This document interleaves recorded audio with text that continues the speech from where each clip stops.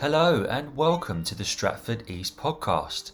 In our latest episode, we're talking to performer and writer Rebecca Buckle about her show Hysterical, a hilarious history of hysteria. We've filmed her lecture, which will be available to watch for free from Monday the 29th of March on our website. Audio described, captioned and BSL interpreted versions will also be available. As ever, if you'd like to get in touch with us, then email podcast@stratfordeast.com or tweet us at stratfordeast. Today I'm joined by Rebecca Buckle. Hello. Hi. How are you doing? Very good, thank you. Very Fab. good. Thank you for joining us. You are welcome. It's great to have you to chat about your show, Hysterical. And to kick things off, do you mind just telling us a bit about it and how it came into existence? Yeah, so Hysterical is, or to give its full title, The Hilarious History of Hysteria, is a theatrical lecture about the history of hysteria. So it's kind of like Horrible Histories for grown-ups, slightly more serious themes than Horrible Histories, but just as stupidly presented. It came about in a very odd way. I was writing a play about the National Viewers and Listeners Association, who wrote lots of grumpy letters to the BBC in the 80s and 90s, complaining about what was on TV. And there was a series of letters that were about a gay couple kissing on EastEnders that really sort of grabbed my attention. And the kind of thoughts about hysteria started to come into my mind. And I was thinking about writing this play called Hysteria, which was going to be about the mass hysteria around this episode of EastEnders. But as part of my research, I decided to have a look into where the concept of hysteria came from, where the word came from. And I ended up down a bit of a rabbit hole, which completely changed where I was going. And the more I looked into hysteria, the more interesting it was as a start, but the more ridiculous it was from its like early conception in ancient Greece. And then it just continued to wind its way through history, not changing at all. Where other medicine changed, it just didn't. And as an almost exclusively female condition in history, it was very interesting to kind of start seeing those parallels between hysteria as a diagnosis and then kind of patriarchal kind of jazz along the way. But also I started to see correlations with my own medical kind of life. I identify as disabled. I have a condition called Ehlers-Danlos, and it took 34 years to be diagnosed with said condition. And 34 years of different doctors telling me that I was a hypochondriac, basically. And I belong to those forums like you all do on Facebook. Everyone gets together and shares their stories. And my story was the same as all these other women's stories, which was the same as all these women in history in hysteria. So it seemed kind of natural to me to start to put these stories together. I could figure of no way to do this in a play and get the information that I wanted out. So I decided just to present the information, which was really fun. I've actually feel like I found a niche, like a happy place of just making people listen to my facts that I found out. It's my favorite place to be. That's really interesting that you've kind of cultivated and combined the knowledge side of things with the theatrical side of things, and you've kind of fused it together into this theatrical TED Talk. Was that always what you wanted to do? No. I mean, I've come on a slightly meandering kind of path. When I first went to university, I studied archaeology. That was my first degree, a science-based archaeology degree. And I was determined that I was going to go into kind of human remains and genetics and do all of that. And studying an archaeology degree kind of killed my love of archaeology for a while. and, I went off and did lots of kind of random jobs, as everyone does in their early 20s. And kind of got to a point in my life where I felt I needed a rethink. And I would go back to the other thing that I was super passionate about as a teenager, and that was drama and acting. We didn't have any drama on the curriculum at my school. It wasn't allowed. So I, went to outside groups and kind of did all of that stuff. And so I did a drama degree, and which also killed my love of drama for a while. But then I did a master's a couple of years ago, and that's where Hysterical really came from. Because within the master's, I developed a love of solo performance, which I would have never have done before. And I was like, oh, this is great fun. Look, all the attention's on me. So it kind of gave me the kind of confidence to create something on my own that was just me speaking. And just that love of archaeology still creeps into everything that I do. And researching feels a very natural thing to me. So combining the two together is just it was a bit of a light bulb moment for me. Yeah, it's great that you were able to combine so many different aspects of your life and your hobbies to actually do something you are passionate about. That's great. With that solo performance idea, I wonder, how did you find adapting it for a film? It was good. It was hard in some ways because I'm quite a fidget. Standing still isn't my forte.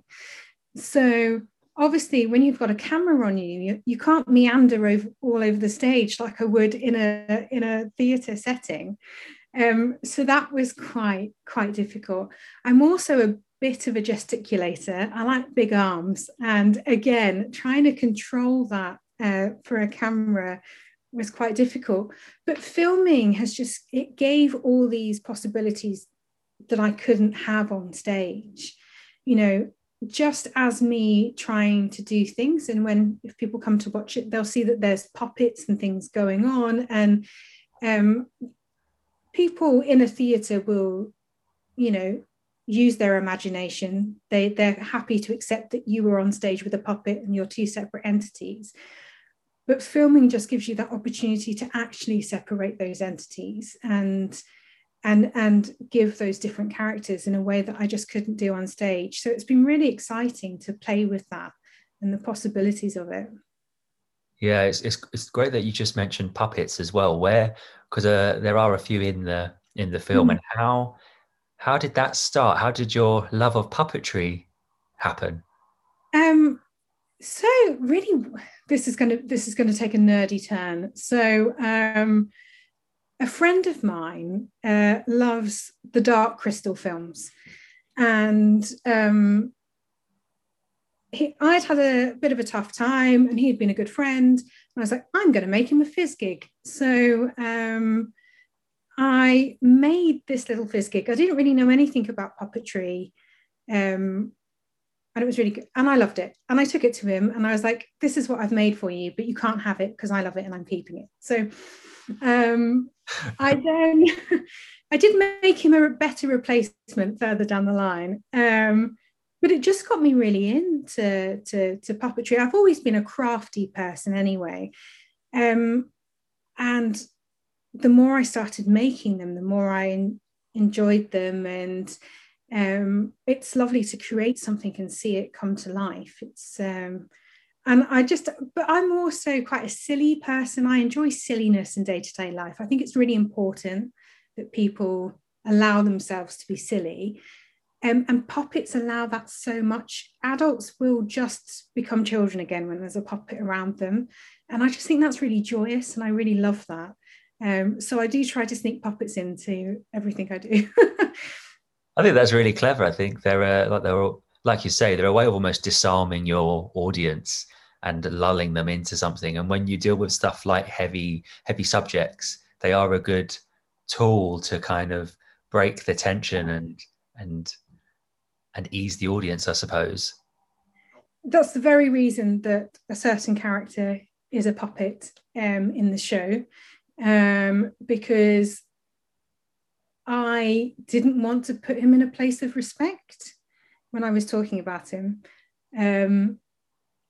I was very annoyed at everything he had to say. So by making him a puppet, took away some of his kind of level of authority. But it also allowed me to say things through him that I so wholeheartedly disagreed with, that I would have felt kind of uncomfortable with in another setting. So yeah, you're right. It just disarms the audience and it allows you to present information in a slightly safer way. Yeah, definitely. It's breaking down those power battles and those hierarchies. Yeah. What are some of the things that you hope people will get out of watching the film? Well, on a very basic level, just enjoyment. I hope people enjoy it. You know, you should find it kind of amusing, but there's also a lot of history in it that hopefully will seep into some people. But there are bigger themes kind of hidden in it, and I hope that they resonate with people. I hope that people with chronic illnesses and disabilities can kind of see themselves in my story and get a little bit of a, oh, it's not me, it's them kind of feeling that, you know, it's very difficult. And I think it's very difficult in this environment at the moment, considering the last year, to talk about any branch of medicine not being like just perfect. And it's not a criticism on the medical professional as a whole, but there are certain people working within medicine who just have very big egos and aren't willing to listen to anything else.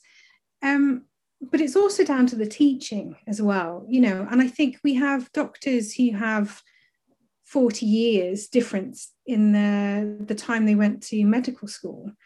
And so they learned very different approaches to medicine.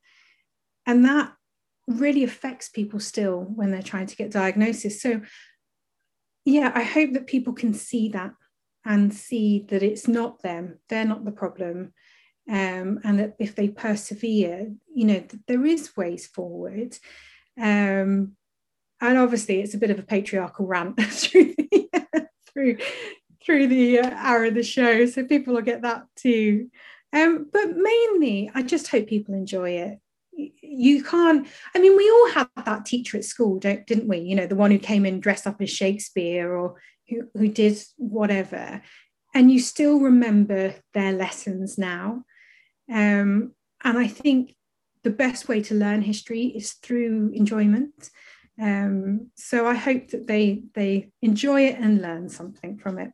Yeah, definitely. I think we do always remember those little eccentricities from teachers. I also think it's interesting what you're saying about almost dismantling those institutions and looking at why things are like they are today and turning that on its head and playing with that. I think that's hopefully something that everyone will get out of it as well. Like you say, smashing the patriarchy, hopefully. You touched on it earlier about your career and your roots into the arts. And you also mentioned that your school didn't have any drama provision. So where did you find that outside of school? Was it like local arts organizations? Yeah, I think, I mean, so I remember going to see my first musical, and about age 6, I went to see Joseph in Windsor before it transferred into the West End. And I remember I can still feel how excited I was. And every year for my birthday, I was taken to see another musical. And I just wanted to do musical theatre. That was just like the be all and end all. So I joined the local like amateur dramatic groups and stuff and did all those cheesy musicals you do as a teenager, you know.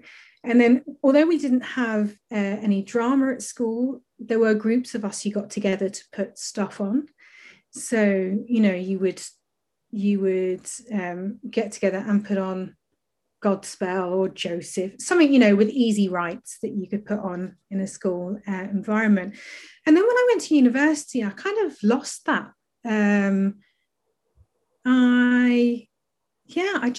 I wasn't really into that crowd. And so it kind of fell by the wayside a bit. And because I went off to York and went to university and bumbled around there for a while. When I came back to Colchester, I went back to the adult version of the Amdram, you know, group, and did a few musicals, or that were, slightly problematic, some of their choices, which was kind of where I chose to stop sort of doing their stuff. But by that point, then I was thinking about, right, I'm going to do a drama degree. I'm going to become an actor. And yeah, I didn't, because I had been to university, I could not afford drama school. That wasn't going to happen when there were no student loans or anything. So I went to my local college, which has a very good musical theatre programme. I did the acting programme, which unfortunately isn't around anymore, but they have a very strong musical theatre programme. And I loved it, like changed my life, changed my whole being. And I just thought it was fantastic. And when I left, I went into teaching for a little while because I wanted other people to feel as good as I did about, you know, running around a rehearsal room, kind of playing Zip Zap Boing for an hour, you know, that kind of wonderful feeling.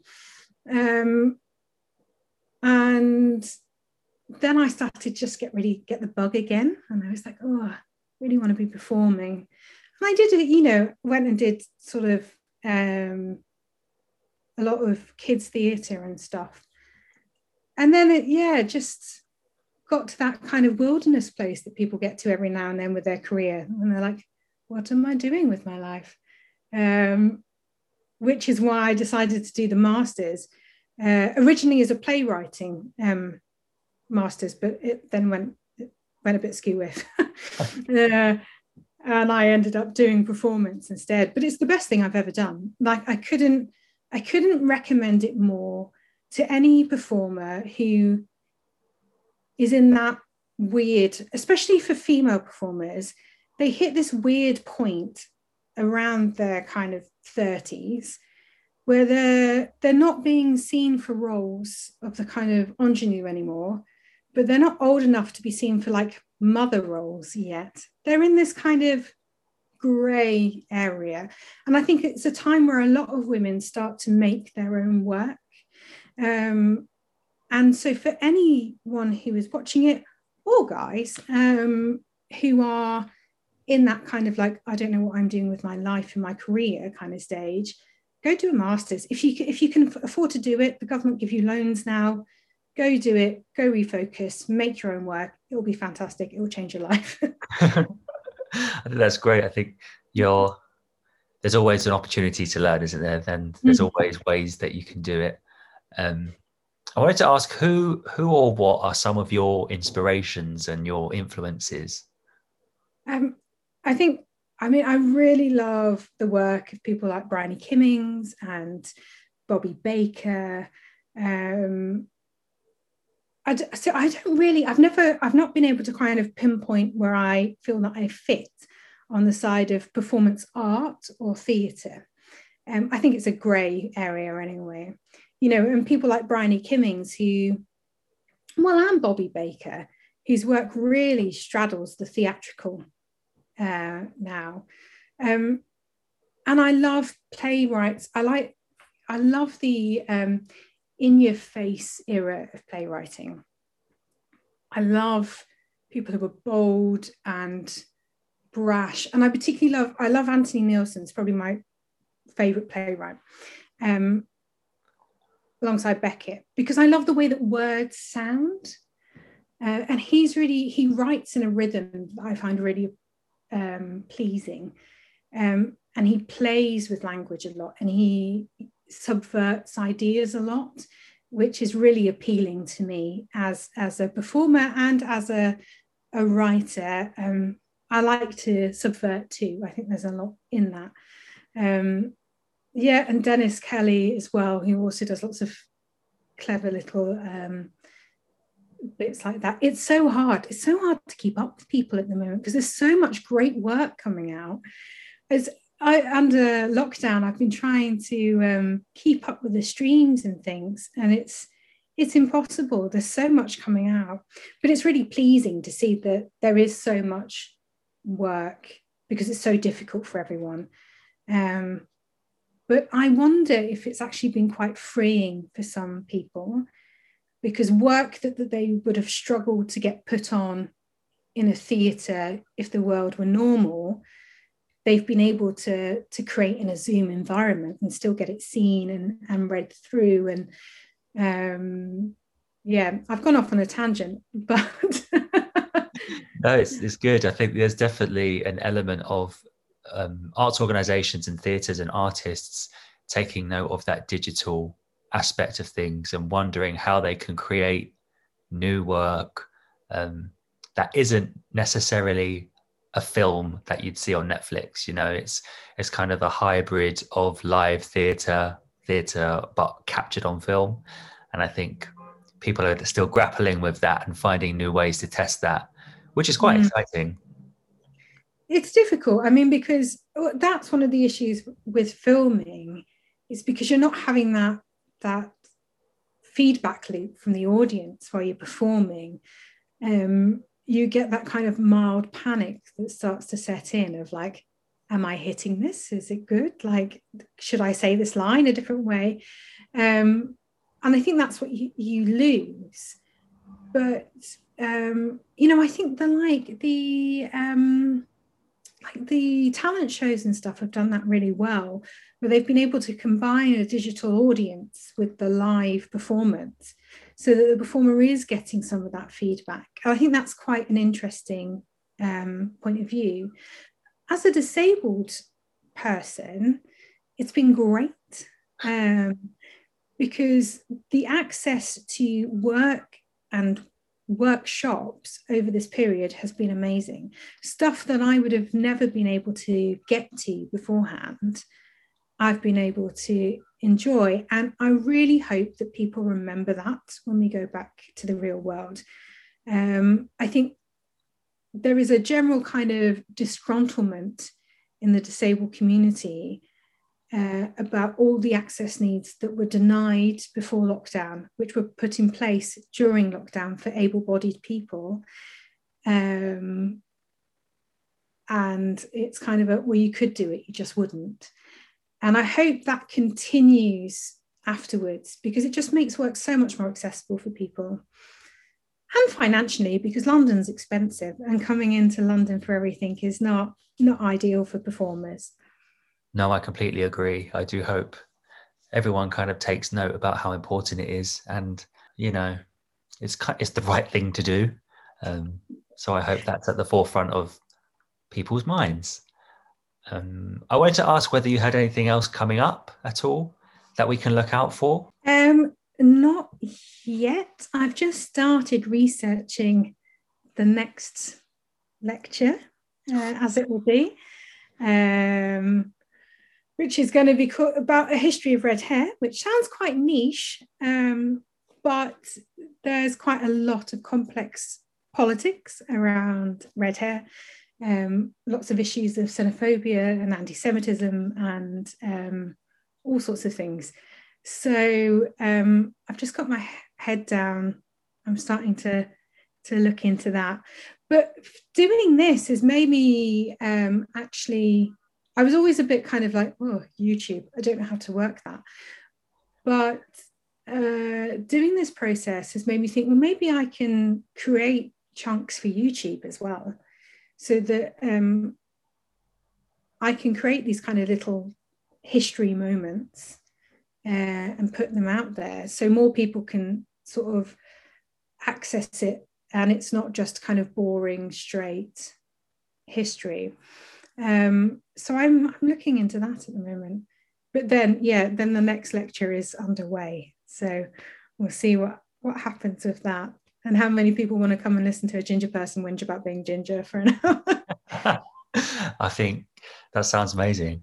I think you can carve out your own little niche on YouTube. I think that'd be great. I've got a few quick fire recommendations, if that's all right. Can you recommend a TV show? iZombie, it's great. Sounds awful, but it's great. And a film? My favourite film is Sympathy for Lady Vengeance. Do not watch if you're squeamish, though. That's the advice. And a play? Oh, The Wonderful World of Disassociate by Anthony Neilson. How about an album? The Murder Ballads by Nick Cave. And a book? Anything by Robin Hobb. Great suggestions. Thank you. Fab. Well, it's really great to talk to you, and thank you for joining us. And we wish you all the luck with Hysterical. Brilliant. Thank you.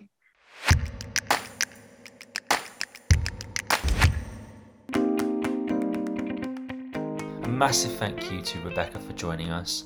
Hysterical, A Hilarious History of Hysteria, will be available to watch from Monday the 29th of March on our website. Just head to stratfordeast.com/hysterical. Thanks for listening.